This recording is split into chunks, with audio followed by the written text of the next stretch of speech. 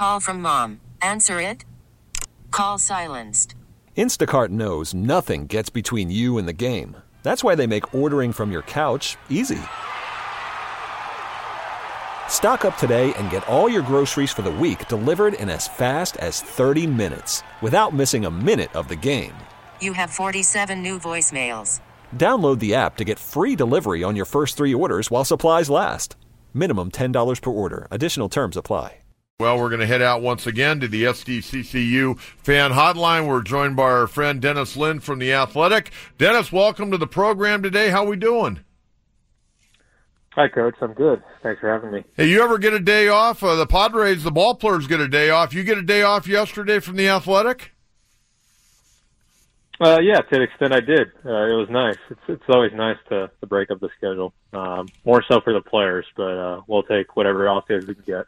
Oh, you guys up there in the media, you guys grind day in and day out. Don't fool me or our listeners. We know how hard you work, and we appreciate all your hard work. I wanted to start off because you came out with this article a couple of days ago regarding Fernando Tatis Jr. Of course, he's getting a lot of national attention right now with the great start he's gotten off to. And, you know, the headline for the fans that maybe didn't see it, same name, same dream, Fernando Tatis Jr. might surpass his proud father and stay with the Padres forever. Could you talk a little bit about your conversation with the senior Tatis? Well, it's only natural, right, for a young player who's made a lot of friends in a certain organization to want to stay with that organization forever. That's what the observation both father and son, Fernando Tatis Jr. and Sr. have made. He was disappointed a couple years ago when he was initially disappointed a couple years ago when he was traded from the Chicago White Sox just because that was the team that signed him and the team that he envisioned coming up in the majors with. And then after a few days, I think he got over that, made some new friends in the Padres organization, and then really took off, obviously. So now with this good start he's had in the majors, with the guys he's gotten to know there, become really good friends with, and the organization that brought him up on opening day, I think there's a lot of goodwill right now. So with everything going on and all the extensions of the game, that's something he's paid attention to. And if he can work out a deal eventually with the Padres, maybe sooner than later, that would allow him to get some security and kind of take his mind off that and focus on the game, which he's doing right now. I think he would definitely be willing to listen to that. Hey, Dennis, I know the family obviously was here for the first homestand when the young guy was making his major league debut. Does he have family members that are going to stay here throughout the course of the year, or are they just going to kind of come in sporadically? Yeah, I think it's more of the latter. They got a lot of things going on in Dominican. I think the dad, senior, he has a baseball academy that he's running, and coaching his younger sons. One of Junior's brothers, his second, I think his youngest brother, Elijah, just agreed to a $500,000 signing bonus with Chicago White Sox. So they've got plenty going on there. But I think there will be more than one occasion when the entire family comes over to San Diego or whatever road city he might be in. Maybe Miami will probably be like the easiest one to watch him play, but they're definitely monitoring his progress very closely. I know his mom's very active on social media on anything that pops up about Fernando Jr., so they're definitely watching for sure. Dennis Lin from The Athletic joining me here on 97.3 The Fan. Do you think the Padres are working on some type of long-term deal right now like the Braves have done with Acuna Jr. and Ozzie Albies? Yeah, it's very relevant that you bring those two up because I think the last few extensions, they've kind of raised their eyebrows at some of the numbers, and a lot of people around the industry have raised their eyebrows at some of these numbers. I think if you were to ask Fernando Tatis Jr.'s agent, Dan Lozano, who just negotiated a 10-year, $300 million deal for Manny Machado, his other client, he would say that a lot of these deals are steals for the team, and he's not going to go for that in any way, shape, or form for Fernando Tatis Jr. But at the same time, it's his career. It's his and his dad, especially his dad, having gone through it. They're going to have a say in it and what they want to do. It's their call. So if there could be a balance struck, kind of a middle ground, I'm sure they're looking at it. But at the same time, 8 years, 100 million, that's what Ronald Acuna got. And he was, had a really, really good rookie year. And Fernando Tatis Jr. is just starting out. So they're going to have to take a lot of things into consideration. But I think if you were to say the Padres get him on 8 years and 100 million, they'd be more than willing to do that. They just haven't approached him yet. They're kind of digesting all the things that are going on with these extensions, but I think they're definitely thinking about it. Hey, Dennis, how do you evaluate Tatis Jr.'s play so far? Yeah, well, I think one thing that comes to mind is just how instinctual he is and how athletic he is. You combine those two in a 20-year-old, it's just really impressive what he's doing right now.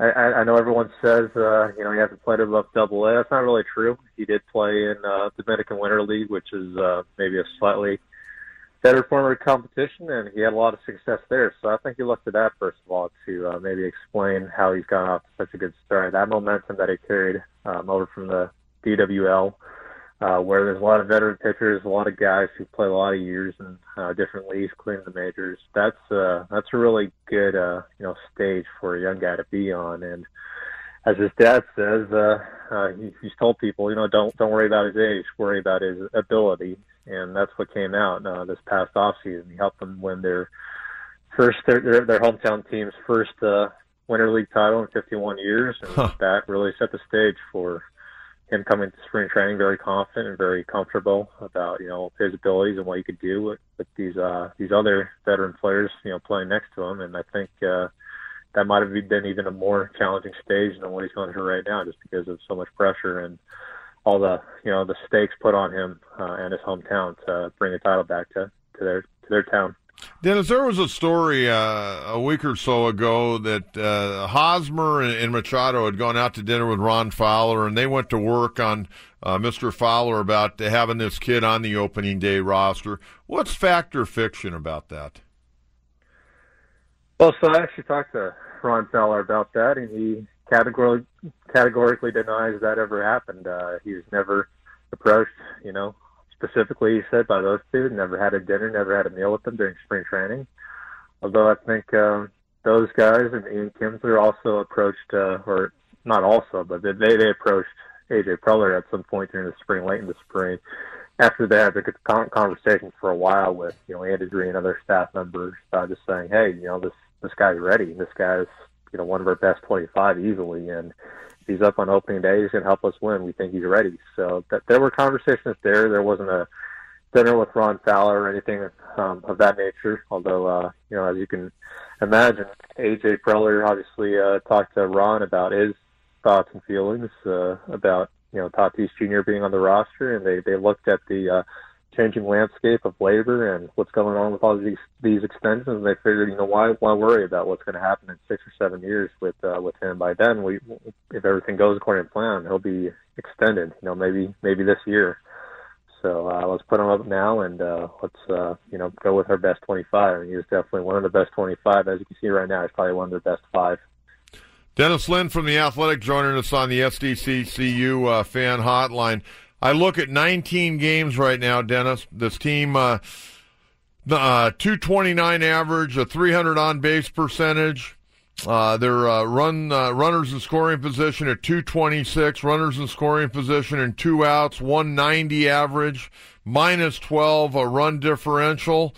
And then I would, above that, I would talk about the starting pitching, not being able to go deep in ball games, and just kind of the struggles of a lot of these starters the last round or two. Yeah, there's a lot of concerning signs about whether they can keep this up or not, and you've seen them, fall hard on regression in the last few games. I think it's a similar story, right, with the offense. I know there's a couple new players, Manny Machado being, foremost, but they're still struggling to get on base overall. I think they're right around the 300 on base percentage as a team. There's too many black holes in the lineup right now. Eric Hosmer's, he's getting unlucky a little bit, but hasn't started hitting still.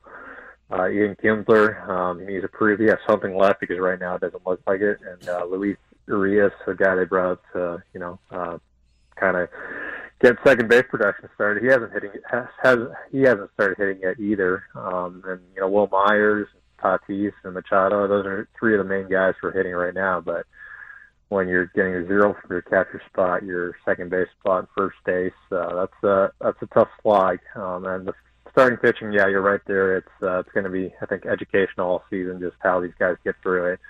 A lot of them are on, innings limits or pitch limits in Chris Paddock's case. So it's going to be interesting to see how they navigate it. I think a lot of people are clamoring for Dallas Keuchel, but I don't know how much he can change just on his own by just signing Dallas Keuchel, because I think they need more help than just one pitcher, maybe two pitchers. But you also don't want to mortgage the future if you're not quite ready this year. And I think right now we're seeing that there are signs that even though they're a more interesting team than they have been in years, there's going to be a lot of growing pains along the way still. So if you're targeting this fall for them to make the playoffs, I think that's still a little bit premature. Dennis, Urias to me looks a little bit overmatched right now. He doesn't look very comfortable, and Francisco Mejia, because he hasn't played a lot, he just looks kind of out of sorts at the plate right now and very frustrated.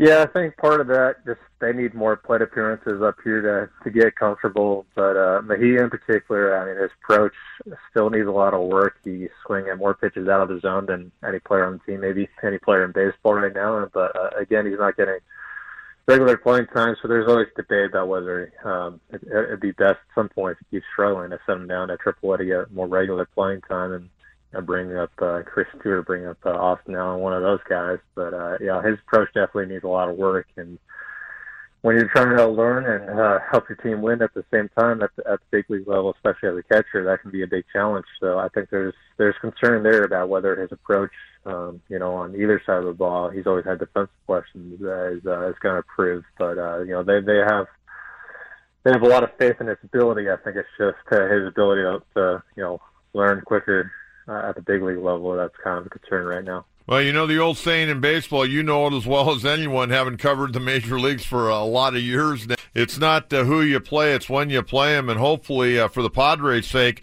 they get the 5-12 Reds coming in who haven't won a road game yet, and the boys can get kind of back on track here and then finish up with Seattle before they go out on a pretty big road trip to Washington and Atlanta and then come home to the L.A. Dodgers. So they've got some big games coming up. This series this weekend, I think, is really huge for them to at least get that momentum back that they've lost the last 3 games. Yeah, the Reds, you look at them, they're obviously not a good team, and if you're at least an improving team, you want to take care of your business and take advantage of this little easier part of the schedule. But as you mentioned, the Dodgers are coming up, so that'll be a real test, I think, for where they are. The Dodgers have a really explosive offense by the looks of it, so that'll be a good test for the young pitchers. Hey, Dennis, as always, thanks so much. Hope to see you soon out there in the press box, my friend. Yeah, sounds good. See you out there. Thanks, Take Coach. care. There you go. Dennis Lin from The Athletic joining us on the SDCCU fan hotline. By the way, you can also nominate SDCCU Best Credit Union in the Union Tribune Readers Poll daily at SDCCU.com/nominate San Diego County Credit Union. It's not big banking. It's better. Baseball is back, and so is MLB.tv.